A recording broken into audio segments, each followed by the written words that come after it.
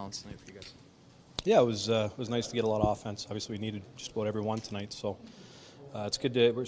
The last few games we've gotten contributions from just about everywhere, and last year that was kind of one of our calling cards. So it's nice to get a lot of offense tonight. We'd like to tighten it up a little bit. A little stressful there at the end, but win's a win, and we're not going to gripe about winning hockey games. What did happen there at the end?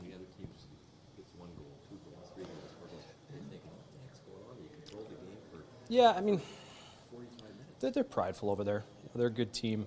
This crowd gets into it, and you could tell they're really playing off the momentum. Started throwing pucks from everywhere, got some bounces. But yeah, we scored 6 tonight, get the empty net, or the seventh one. But we needed every one. It was nice to kind of hold the fort after they got to within 1 goal. Kind of buckled down, started winning draws, and made some plays when we needed to. What is it about this team facing the Flames? I think it's 6 straight now. Yeah, I don't know if we match up well.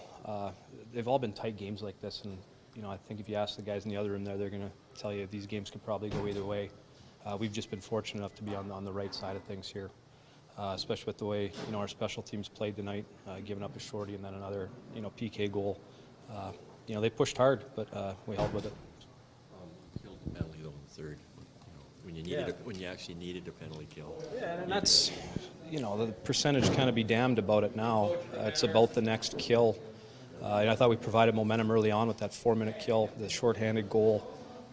They get that goal in the third, but when we needed the kill, we got it. And I think that's what's important. And when you're 31st in the league, you can't be looking at your percentage. You just got to kill that next one. And the guys stuck with it and got the kill when we needed it.